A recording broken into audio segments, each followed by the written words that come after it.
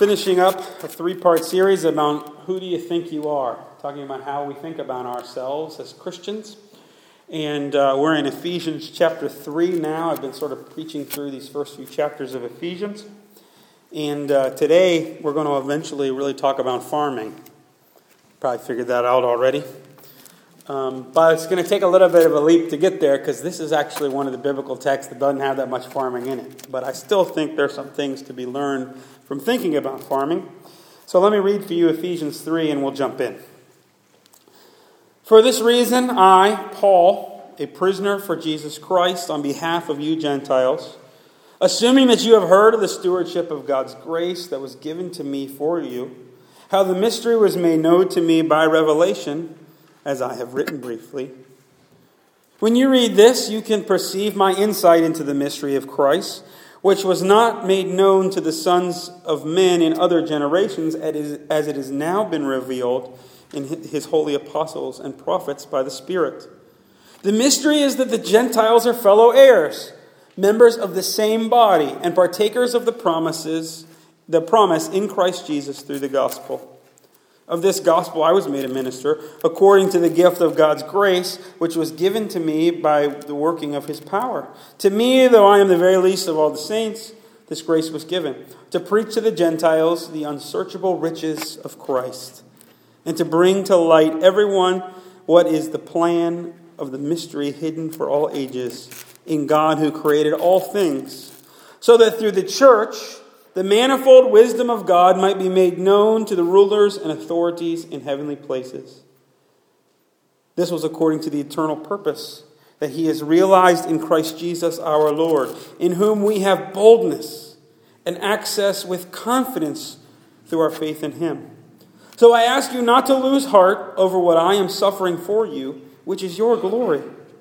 For this reason I bow my knees before the Father, from whom every family in heaven and on earth is named, that according to the riches of his glory, he may grant to you to be strengthened with the power through the Holy Spirit in your inner being, so that Christ may dwell in your hearts through faith, that you, being rooted and grounded in love, may have strength to comprehend with all the saints what is the breadth and length and height and depth, and to know the love of Christ that surpasses knowledge, that you may be filled with all the fullness of God.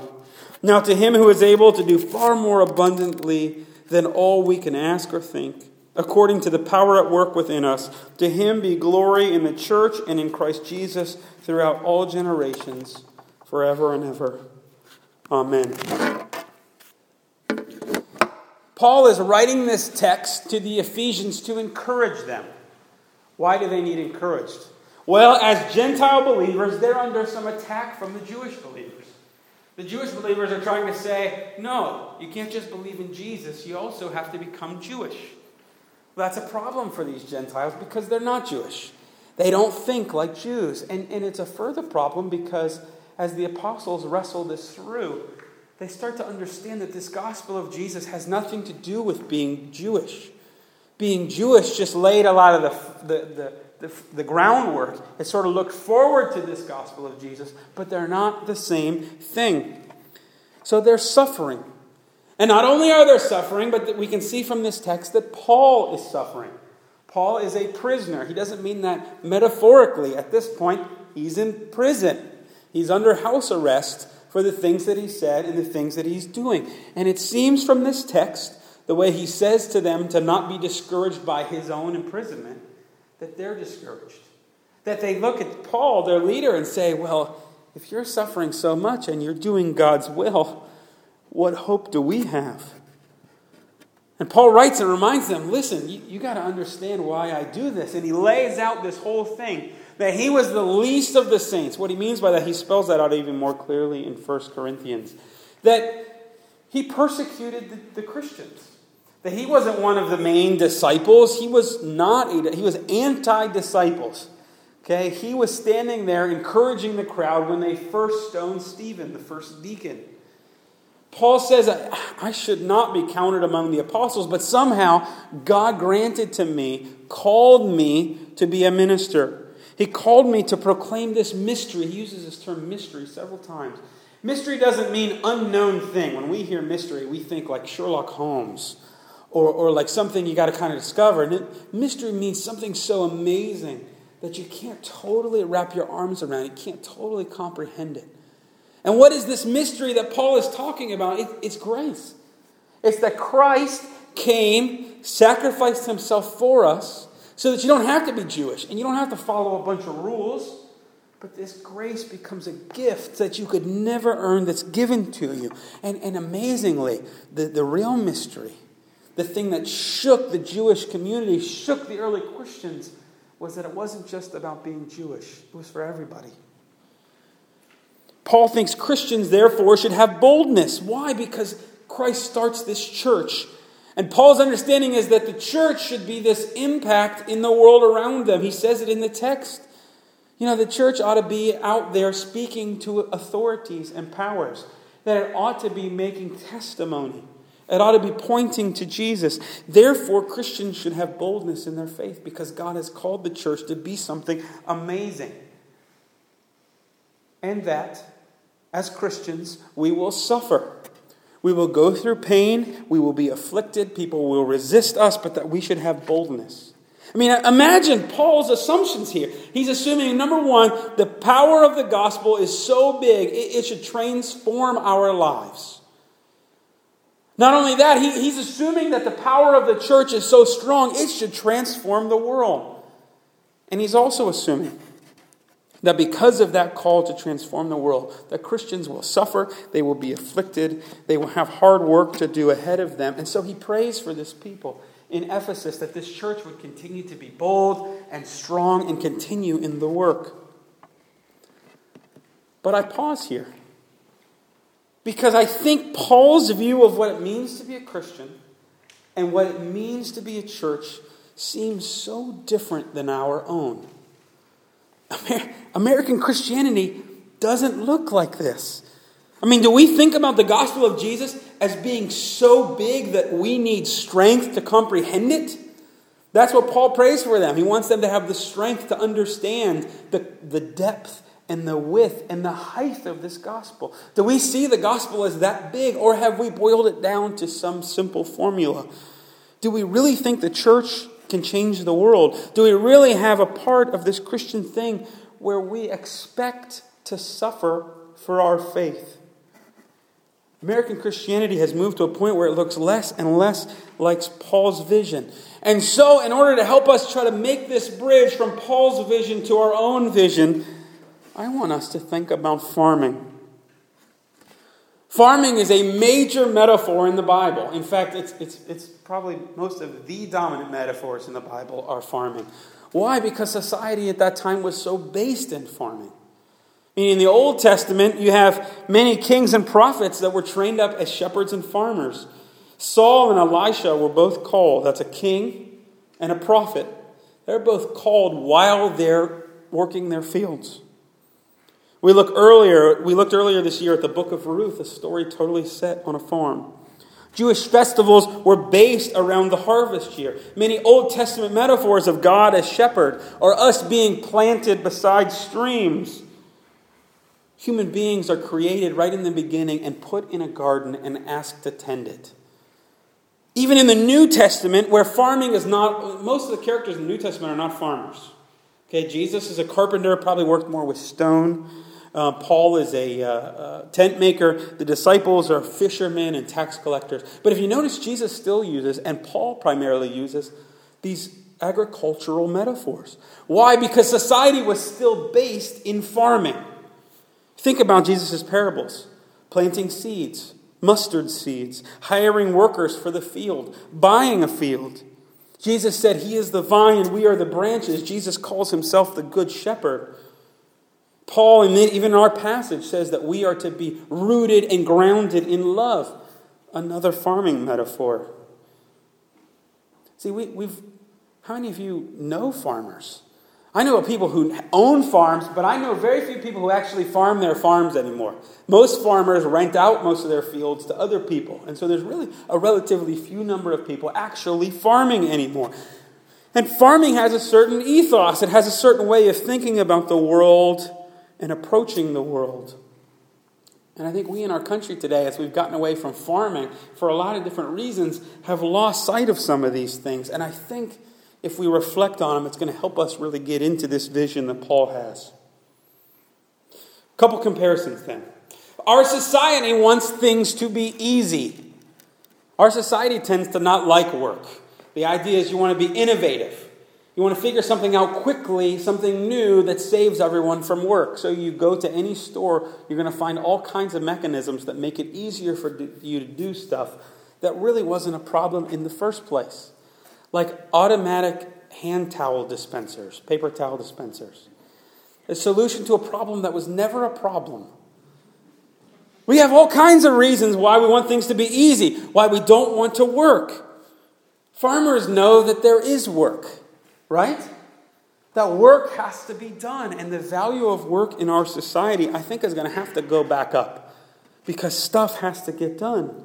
The Bible is really clear that we will be afflicted, that we will go through hard times, that there will be work. The farmer knows that sometimes it's nothing you can control.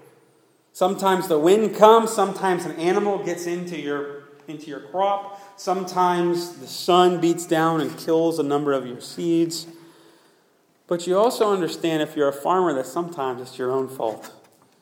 You plant the wrong seeds, you get the wrong crop. I don't know what to tell you. And I know many Christians, they get frustrated by things in their lives that they caused. If you plant potatoes and expect corn, you're not a smart farmer. Okay? We are going to be afflicted, and sometimes it's because we make foolish decisions, but there are other times, and I think as Americans, we shun this idea, and in the church, we've made the church so easy and so low expectation that we've missed out on this. Jesus said to take up your cross. He said to count the costs before you build a building. Jesus said to his disciples, in this world you will face trials of many kinds. That's Paul's understanding. Paul's understanding is you got to do the work. You got to dig deeper in your own life. You've got to reach out to other people. And it's not easy. And it's going to be hard. And you're going to be afflicted. And sometimes, Paul was very personally attacked. Paul was stoned. He was beaten. He had all kinds of things done by very evil people. In fact, he used to be one of those evil people going after Christians. We should expect that. Sometimes God does that because he wants us to have a testimony.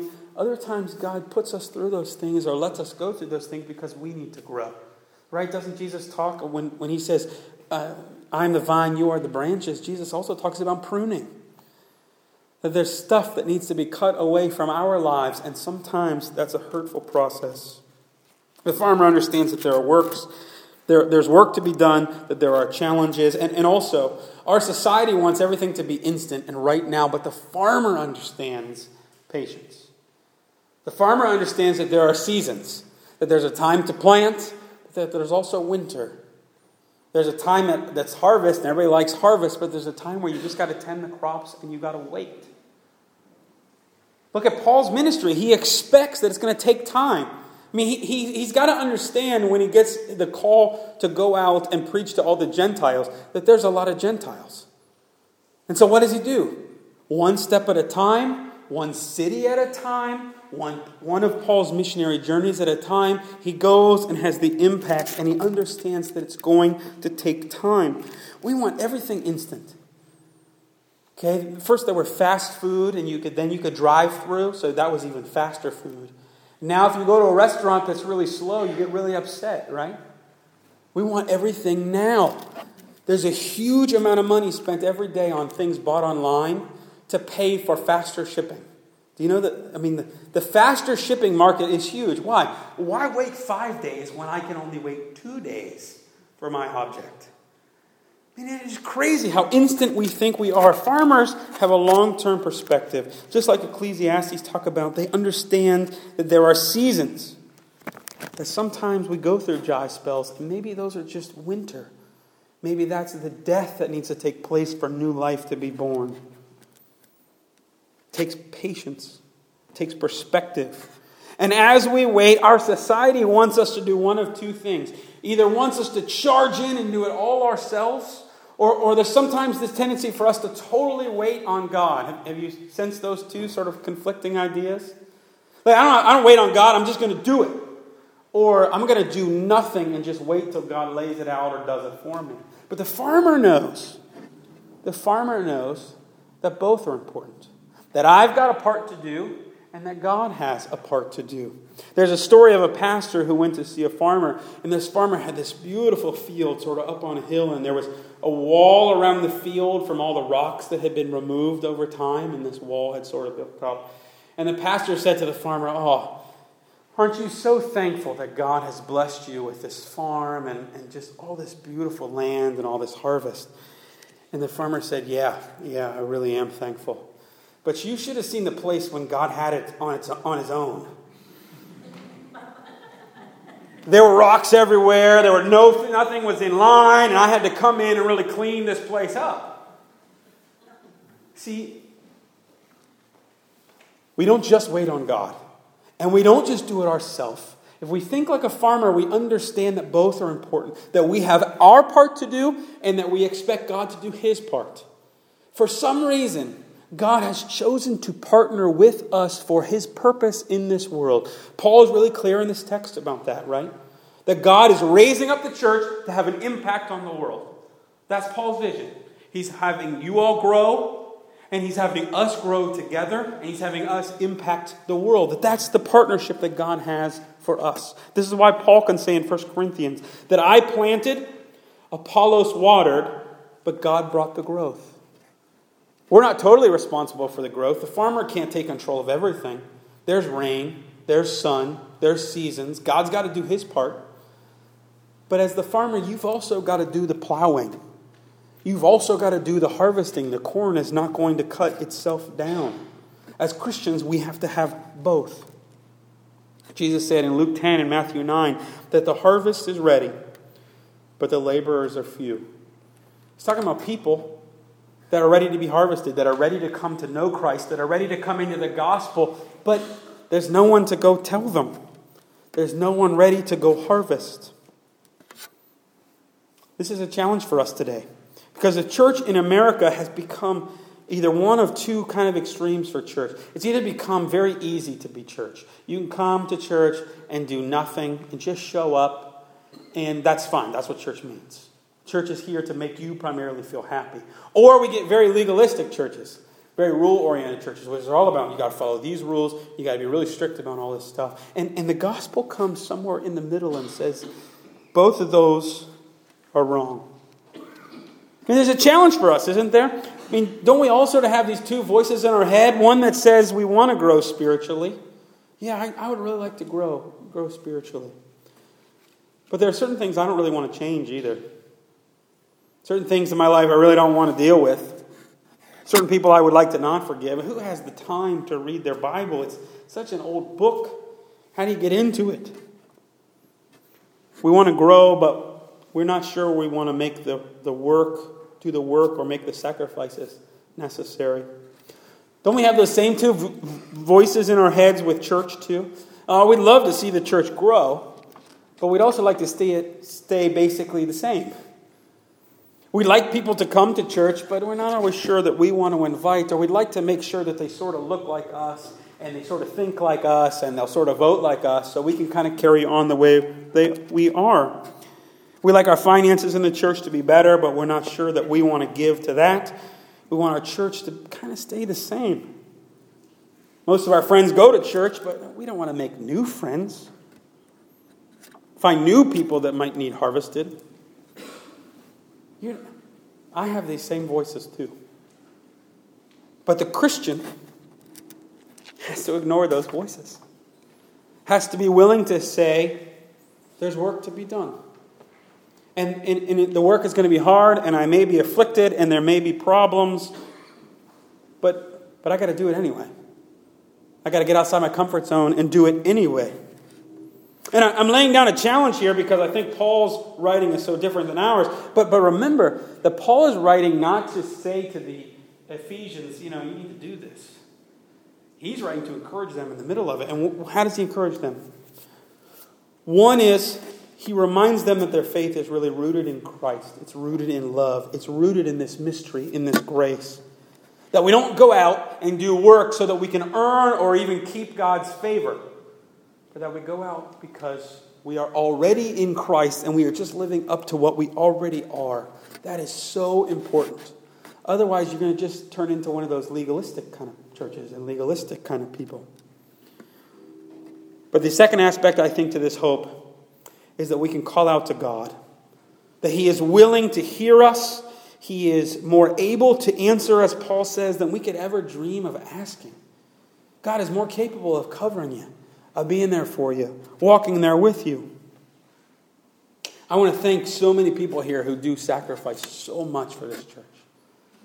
And I also want to challenge everybody to think about where God might be calling them.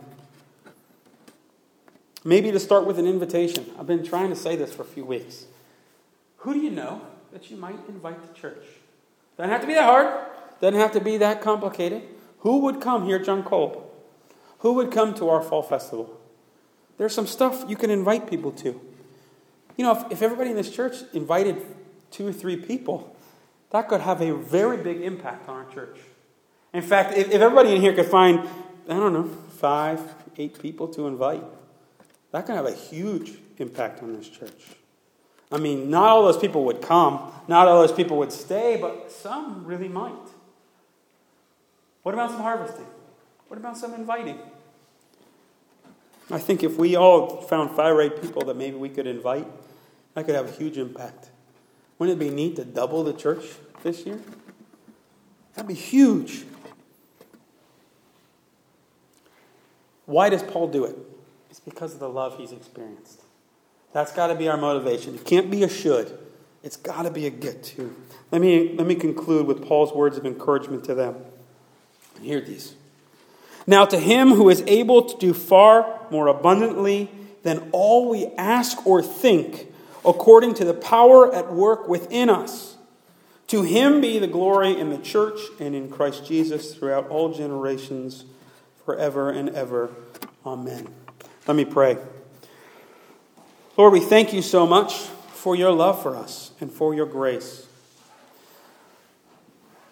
Lord, we get nervous when we think about reaching out. We get a little nervous, but also, Lord, I think it's just contrary to the way we've understood church and the way we've approached spirituality in our lives. And so help us. Lord, help us to realize that we can call out to you. Give us the courage, the strength, the words, the leading. Lord, by your grace, sustain us in all that you ask us to do. Pray this in Jesus' name. Amen.